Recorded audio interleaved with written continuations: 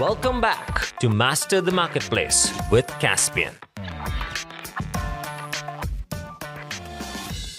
Hello, everyone, and welcome to another episode of Master the Marketplace with Caspian, where we talk everything e-commerce, marketplaces, both here in the United States as well as globally. Very few people have not read this publication. And if you're in the world of e-commerce and interacting with e-commerce in any given way, I am almost sure that you've come across Retail Touchpoints. It's a premier publication when it comes to the world of e-commerce that keeps us up to date on the latest and greatest in the industry. And today, with us on the show to talk to us more about state of the industry, where it has been, where it is today, and where it's gone, is the editor of Retail Touchpoints for their e-commerce division, Nicole Silverstein. Nicole, welcome to the show. Thank you for having me. Happy to be here. Fantastic. So, Nicole, to get started, would love for us to just tell us a little bit about your background. How did you start in this career and how did you get to being the editor for e-commerce at Retail Touchpoints? Yeah. Well, I've always been passionate about journalism, back from even high school days, working on the newspaper. So one of the first professional jobs I got out of college was covering the brand licensing industry, which is really intimately tied to the world of retail, coming at it from a perspective of branding and IP. So now at Retail Touchpoints, I cover specifically the e-commerce segment, although it's getting harder and harder to distinguish between, e-commerce and other retail. Particularly over these last couple of years. So while my beat is e-commerce, I'm kind of covering retail from all angles now for Retail Touchpoints. See, that's a really good point that you made. And something I certainly want to get into because, I don't even look at it as e-commerce and brick and mortar anymore. I just look at it as commerce. And these are all connected channels. You call it omni-channel or whatever. At the end of the day, consumers are shopping across various touch points, and that includes brick and mortar, that includes social media, that includes marketplaces, websites, Google, etc. And these are all potential purchase points for the consumer. In an overarching brand that that brand should be thinking about. What's your opinion on that shift that we are seeing around? There are not these distinct channels, but there's really just one omni-channel like experience. Yeah. I think you hit on one of the really critical shifts in the consumer mindset that's happening right now. Consumers, as you mentioned, they don't see these as separate entities anymore. They see a brand, and whether they're on that brand's website or in that brand's store or on that brand's app, they expect to have the same type of experience. They expect to be able to move between those channels seamlessly. They expect it to be frictionless. They expect the retailer to know you. Like when you go in a store, consumers expect that the retailer knows a little bit about experiences you had on their website, experiences you had in their app as a loyalty member. So consumers now are channel agnostic. They don't see e-commerce brick and mortar, even though we still talk about it a lot. And I am starting now, after all the focus the last couple of years on e-commerce, obviously just because of the explosion in growth and the development that happened in that space, I am starting to hear now people kind of shifting more toward talking about omni-channel, but in a way that captures what you were saying, where it's not about having multiple channels anymore. It's about, we already have any retailer worth their salt already has multiple channels. Now, what omni-channel means and what the focus is creating a connection between those channels and creating a seamless experience for customers, no matter where they come to you.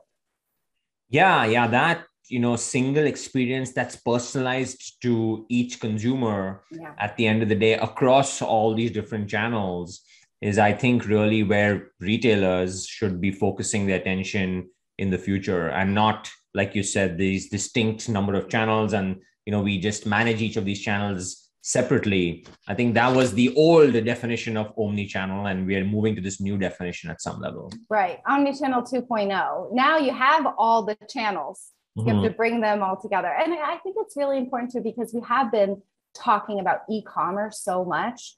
but it is still a small portion of sales. Right. 70% or so of sales still happen in stores, and people still want to shop in stores, but they expect to be able to shop on your website while they're in your store, so they really just, to a consumer, it all is one thing. It is the retail brand. It's not about, for them, the channel. They're going to do whatever's convenient for them in the moment.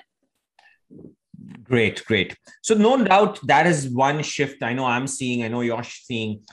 Are there any other major trends that you would say are that you've seen post this COVID, couple of years that we've been through, where the whole world of e-commerce has changed? I mean, let's talk about a few of them. I know one that comes to mind is these supply chain disruptions. Like, what are your views? Do you think it's going to get back to normal? Is this the new normal? Should we all be operating knowing that there's going to be supply chain issues for the foreseeable future?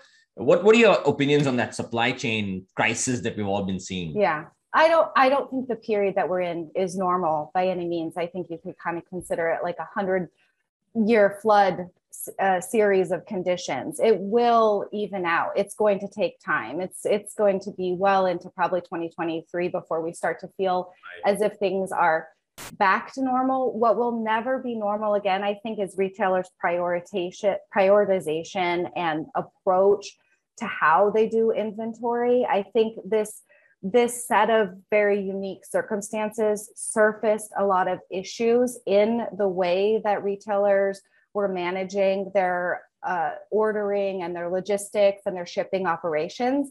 And I think everybody is now focused on resolving those issues so that if and when some other challenges crop up again down the line, they're prepared, they have a more flexible system that can respond more easily. There's no ignoring this aspect, which is admittedly kind of the less sexy side of the retail operation, and yet incredibly critical, as we're seeing, to customer retention, loyalty, conversion, all of that.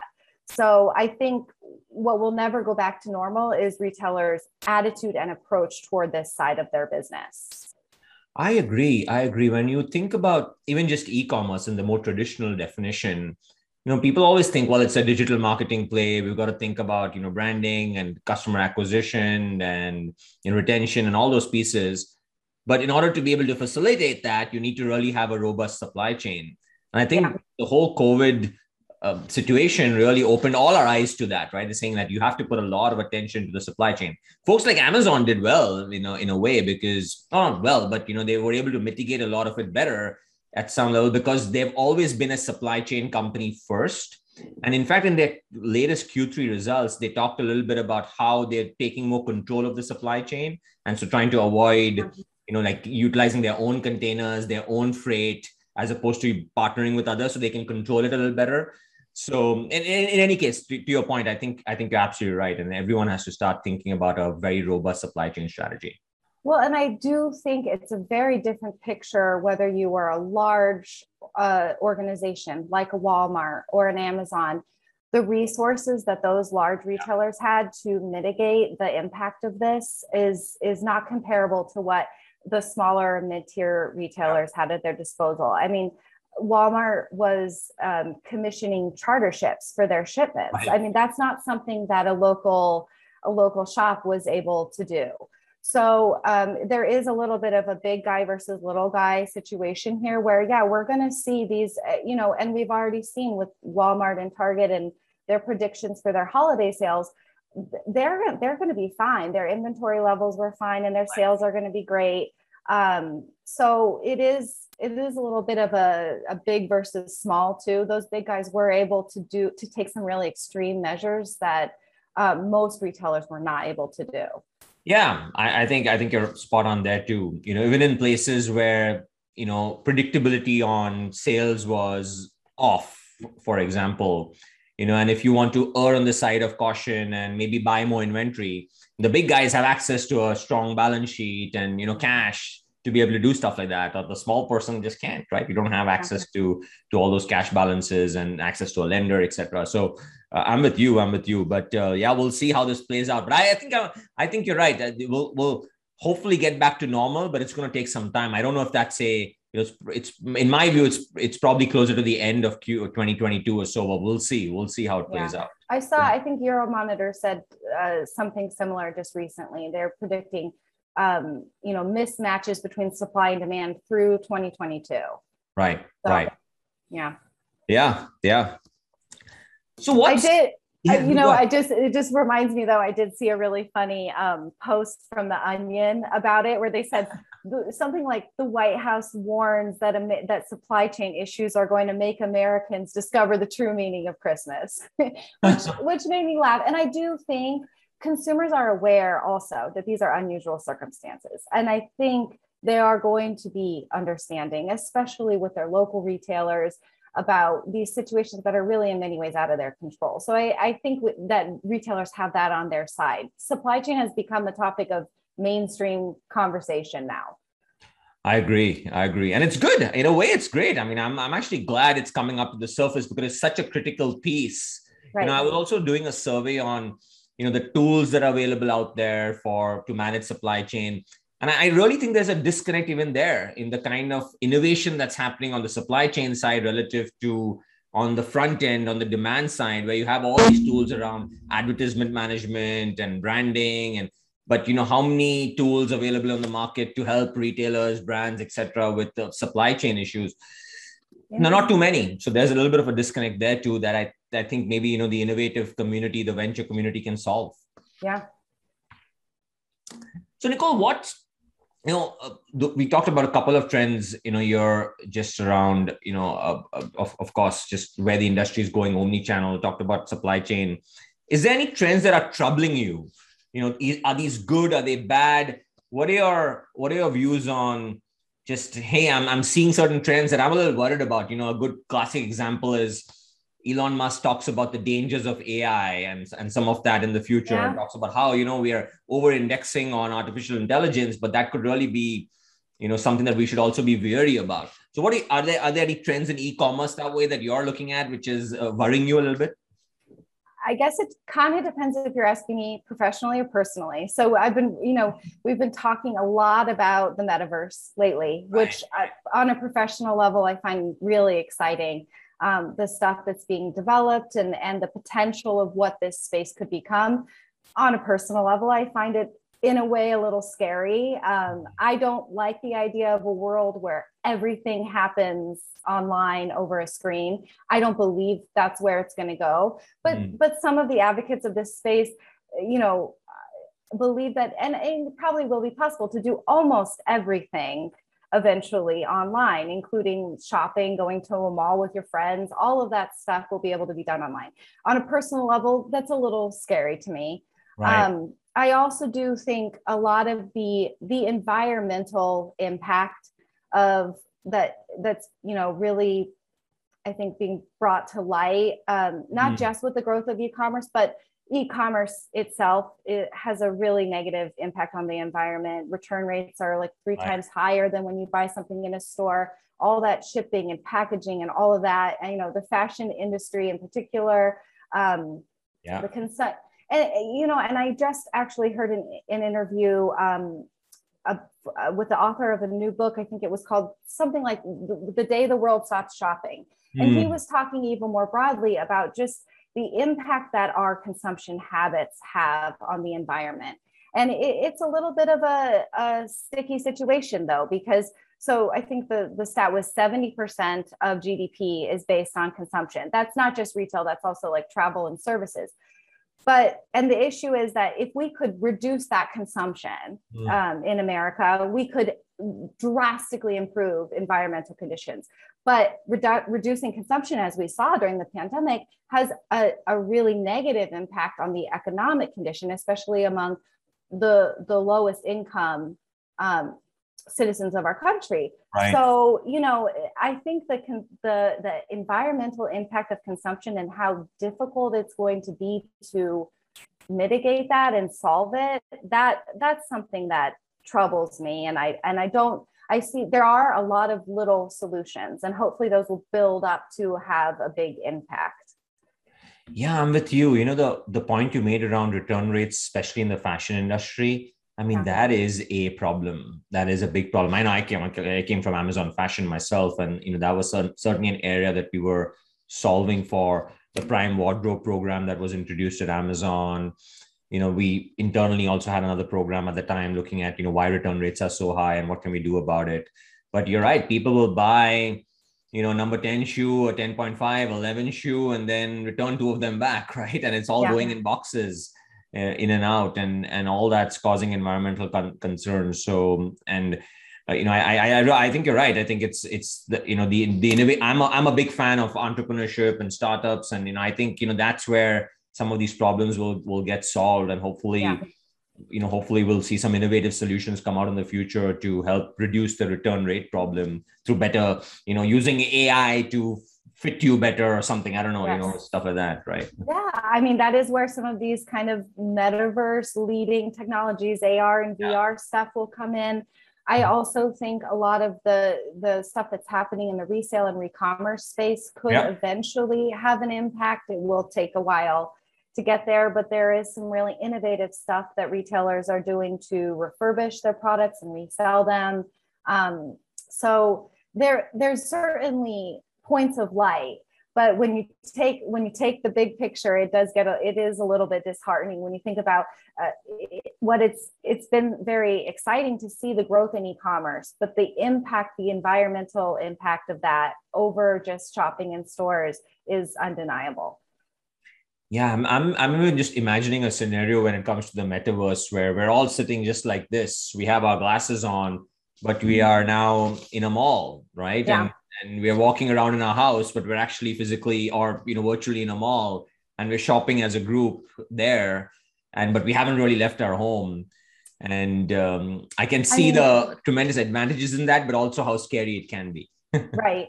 I mean, and I watched Mark Zuckerberg's keynote where he, unveiled the rebrand and the focus for now Meta on the metaverse. And some of the use cases that he presented were fascinating, but also kind of scary. I mean, there was a moment where he really believes holograms are going to be a big part of the future as well. So in his mind, you could be physically outside playing chess with a hologram of somebody across the world. So, there are exciting implications for access and democratization to access of resources. But yeah, if it means that we're all just stuck in our apartments behind computers, then I'm not sure that that's going to be an improvement for society. Yeah, we'll see. In fact, I got to tell you, I saw this other video on I think it was like LinkedIn or something, where literally someone's walking in his house, in his apartment, and through the metaverse he's actually simulating Mars, like he's walking on Mars. And so I don't know, you can explore potentially other planets in the future through the metaverse. And again, there's some really good advantages and use cases of that, right? Like instead of sending people to Mars, is there a way to be able to access that environment from Earth itself and be able to mine it and explore more. And so, but so I can certainly see some really good use cases. Yeah. But I can also see the downside of it. Yeah, definitely. Excellent. Only time will tell. Time will tell. It'll be like many things. I bet it will be like social media. I think it will bring many positive things to our life, and there will also probably be negative repercussions as well. Absolutely. Okay, great. So, we are entering the holiday season. We are, already in the holiday season at some level. Obviously, we've just finished off Black Friday, Cyber Monday. Are you seeing some changes in the trends this year relative to what we've seen in previous years? I know we touched a little bit about it. And what should we expect, for the rest of the year and even going maybe partially into early next year? Are consumer habits changing, just given now even talks, of course, the Omicron is out there, and like what is the shift in some consumer habits, if you can, just based on your experience? And again, last year's hard to compare because we were in a pandemic, but just over the years. Yeah, I do think it feels a little bit like deja vu from last year. I think the one really notable thing that we're seeing this year is the pulling ahead of shopping. So people were shopping earlier than they ever have before. it doesn't, and partly because of that, Cyber Week sales were a little bit muted. Right. Not that they weren't notable. I mean, there was plenty of sales. And I think the thing to note too is just today, the National Retail Federation actually upped their forecast for the sales growth for the holiday season. Overall, this is still going to be a banner holiday season, most likely, with anywhere from 8 to 11% growth in sales.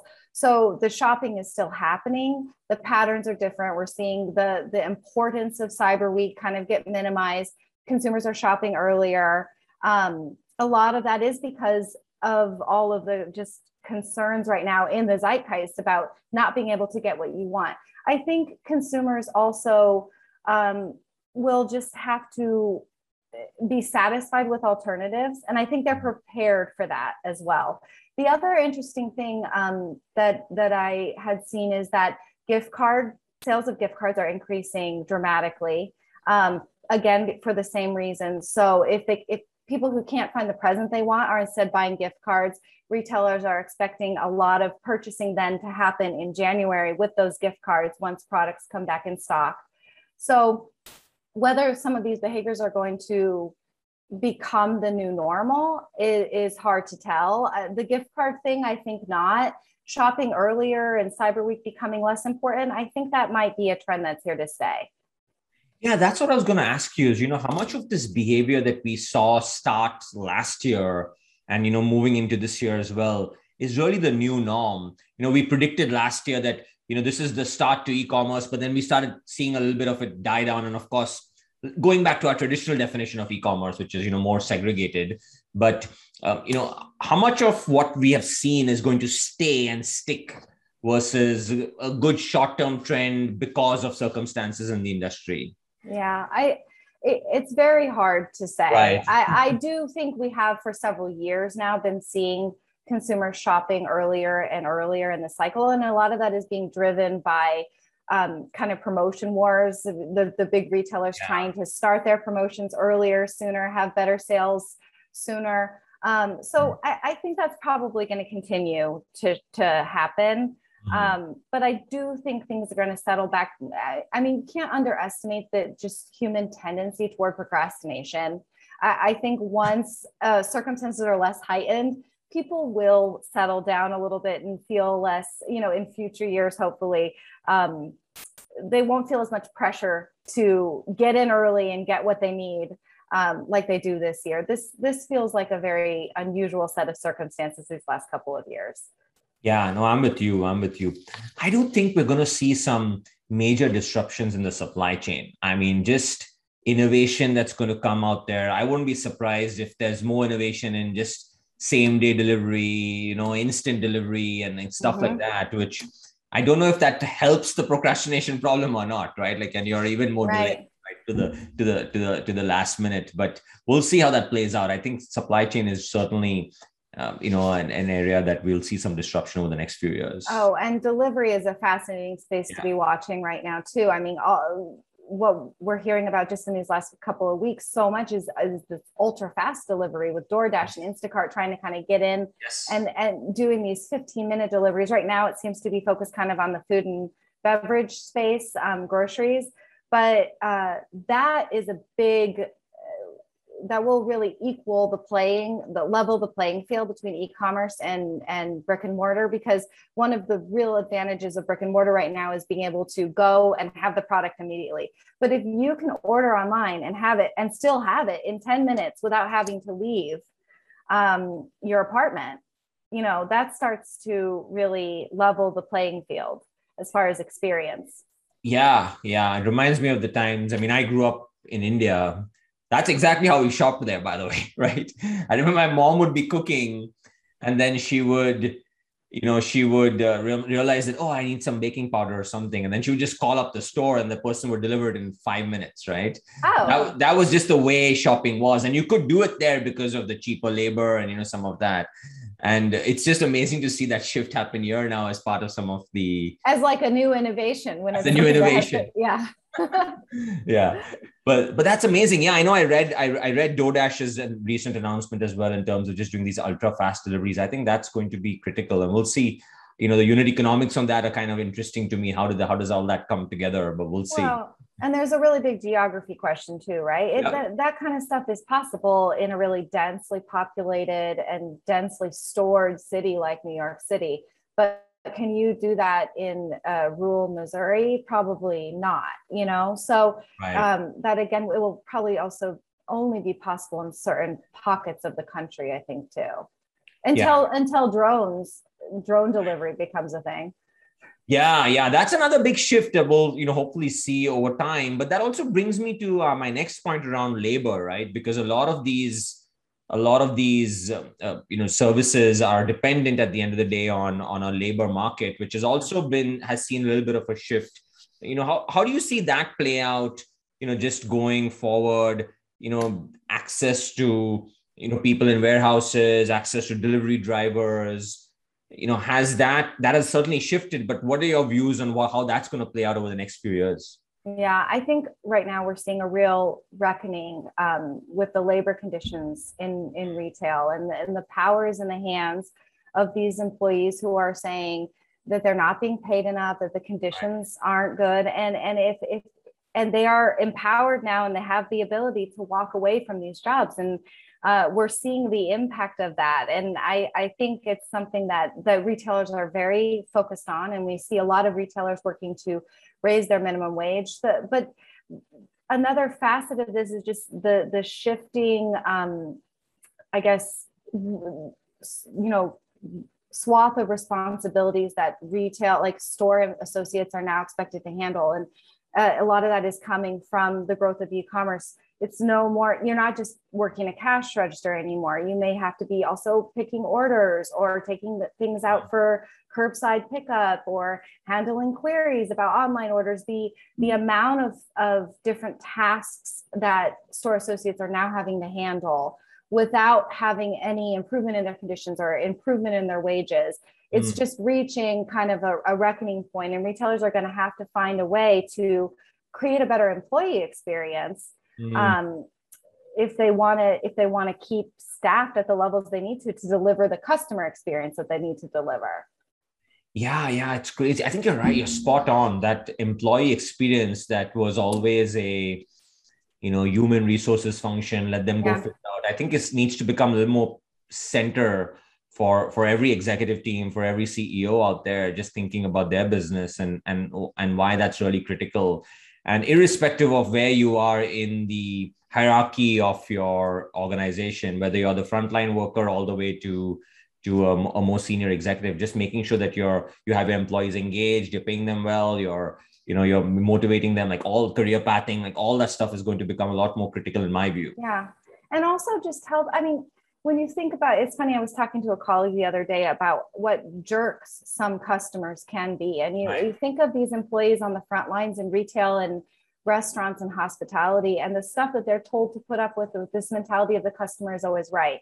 And it's a great mentality for the customer, but the customer is not always right. They don't always have the right to treat. I mean, some of the things that these associates have to put up with just isn't okay. And I think that's something also that retailers are going to have to address, is how to protect their employees, have their employees back while still, serving their customers at the level they want to serve them.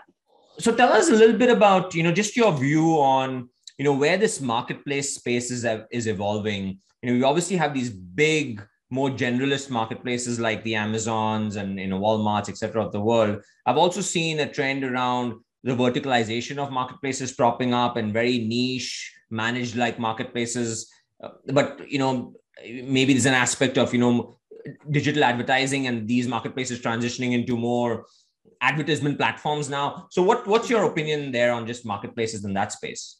Yeah, this has been, I think, really fascinating to watch develop over the last year, because the pace of marketplace development has just picked up exponentially. I think it all kind of goes back a little bit to the Amazon effect.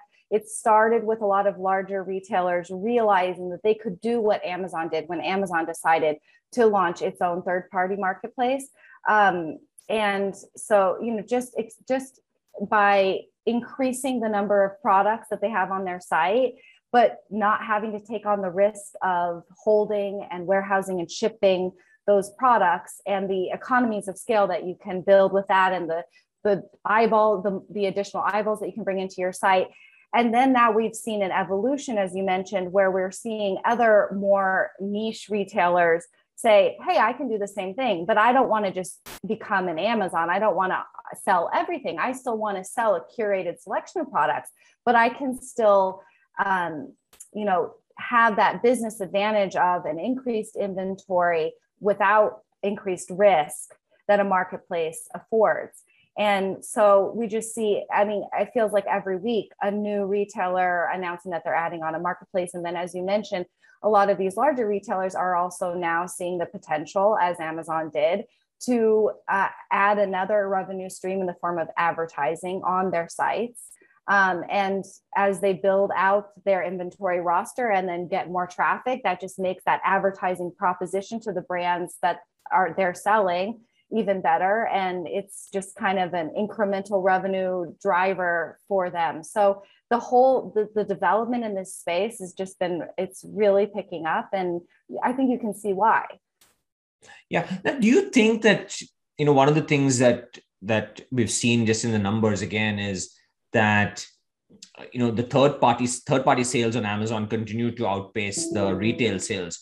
Do you think Amazon will get away from the retail business completely and say, hey, we don't want to deal with inventory or any of that anymore. We just want to be the platform, and we are transitioning really into becoming a platform like company as opposed to a retailer. What are your views on that sort of shift happening? I don't know if Amazon will do that. They've also, you worked at Amazon Fashion. They've also had a lot of success with their private label offerings. Right. There are advantages to your own retail operation in the form of margin and control that you do give up a little bit with a third-party marketplace. I don't see them moving away from that, just like I don't think Walmart or Target or any of these other large operators would either. They both have their advantages, and I think the power is in the combination.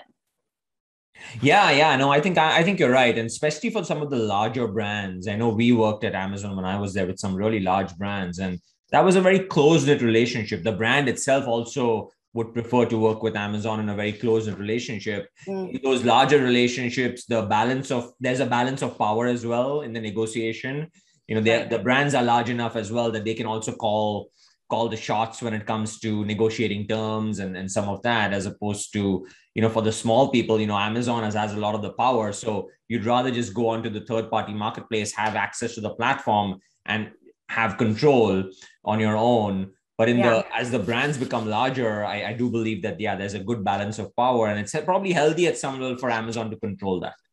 Well, and adding to the brand's power is the entire direct consumer movement, where brands are realizing that they can build out their own, connection with consumers through an owned e-commerce operation.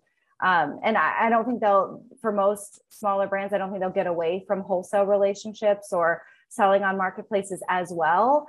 But brands, because e-commerce and because the way our technology has evolved, it makes it so easy to build out that platform to have a direct connection with your consumers. That does give the brands another avenue where they're not completely reliant anymore on these large retailers either.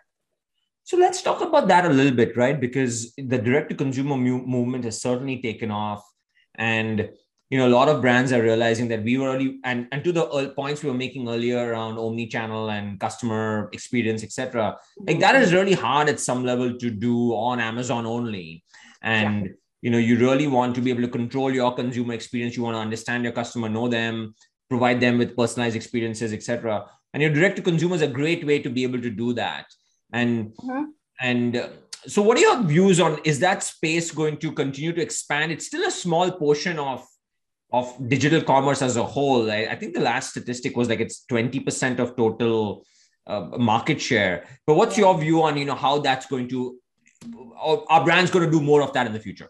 Yeah, I think absolutely, but I don't think they're going to shift everything to that.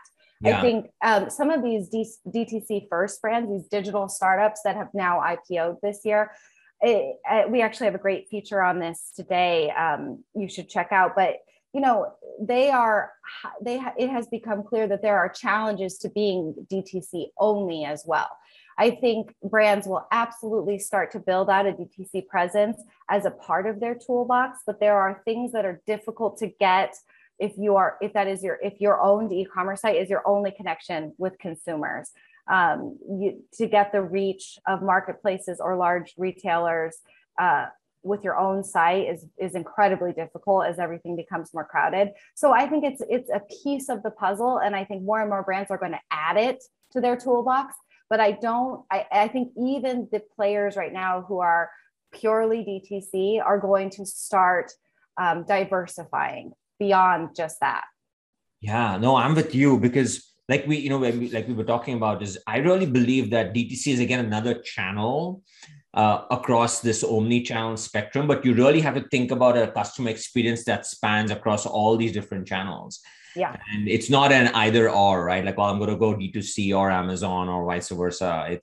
You've got to think about an experience across the digital spectrum that includes brick and mortar, that includes direct to consumer, that includes marketplaces, exactly, and anything else in the future. Yep. Absolutely. And this is the true now definition of omnichannel, where it used to be omnichannel was brick and mortar and an e-commerce site. Omnichannel now encompasses all of these different digital channels as well. So a marketplace and your own website and your social commerce presence, all of that is omnichannel. Yeah. I can imagine someone just going onto Google, searching for your brand or looking for a product, then going to your website, doing some research there, then going onto Amazon, buying it there. That's fine, right? As an experience. That's how these journeys are now. That's what these digital customer journeys look like. They bounce around across all of these different platforms, and where they actually end up converting shifts depending on what kind of experience they are having. But you want to be wherever they are. Right. Yeah. And to your point, I was just thinking about, the whole, customer acquisition on direct to consumer only. I mean, it's expensive, right? You've got the cost to acquire traffic is expensive, retain the customer is expensive. And, you get some of those advantages on a marketplace, for example, where they already have the demand out there. Yeah. And the customers are already there. So that's why it's all different pieces of one larger omnichannel puzzle. Right. Excellent. Now you talked a little bit about IPOing of, maybe some direct to consumer brands. Are we going to see more larger digital only exits in the future through acquisitions, maybe IPOs? How do you see that exit space evolve over the next few years? I honestly have no idea. I really couldn't predict what's happening, because what's been so interesting about some of the companies that have IPO'd recently, Rent the Runway comes to mind, even Warby Parker, is that their valuations are huge. The prices are surging, but their actual financials aren't really that stellar. There's a lot of concern about their future growth, about the potential for profitability. But, that hasn't stopped a lot of other big companies from having really successful stock outings. Profitability isn't necessarily, it appears, the only thing that matters to investors. So I really couldn't predict what's going to happen, whether these eggs are going to come home to roost, and this is all going to slow down and people are going to start to be more cautious in investing in these companies, or whether the potential of what these companies are doing is enough to outweigh some of the kind of concerning financials. Yeah, no, I think you're right. I mean, and some of them are also representing themselves as, like we're a tech company or we are a platform. And so they're trying to get some of those valuations when, you rightly said, like at the end of the day, you're just a retailer online, right? And I think we'll have to see how that plays out. And they're getting some of these high tech like valuations. Some of these tech retailers are turning themselves into platforms though. I mean, ThredUp is a great example. I mean, Yes. ThredUp did start as just like a resale platform where they sold used clothes, but they have taken the software that they developed to do that, and they've packaged it and they now sell it as a SaaS solution to many other retailers. So that might not be a total, there might be some truth to that. These companies may have the potential to become more than just a retailer and become a tech company in the way that ThredUp is doing. Yeah. And just like what Amazon became, right? I mean, if you think about yes, go back to Amazon. Yeah. Right. I mean, AWS was all internal, and that became one of their largest and fastest growing businesses. The third party platform, same thing, right? And yeah, it transitioned from that retail business into a platform play. Excellent, fantastic. So Nicole, just to sort of wrap up and kind of end our conversation here, tell me just on a personal note, what are things that excite you, that you want to write about, things that you want to stay away from? Like what are you fishing for these days in terms of just you and your team here? Well, there's a lot of things. I think one of the most exciting things, like larger trends that I'm tracking and following right now, is just the increase in commerce channels. E-commerce used to just mean a website, maybe also an app. Now it is so many different things. It is social media and selling on social media sites, live streaming, and then moving in even to voice commerce, television commerce, conversational commerce on messaging apps. And so there's so much to look at and consider when you start to see the expansion of these channels. It's a logistical challenge from a retailer perspective. It also is really shifting the mechanics of how we shop. It's a fundamental shift that I find really exciting to see happen, because we are moving to a space where we are eventually going to be able to shop no matter where we are. There is going to not be a need to go to a store to shop. You can shop while you're on the street. You click a picture of an outfit that you like and pull up a visual search results of similar products. I think that is a fundamental shift in how commerce happens. That is really exciting to see that developing.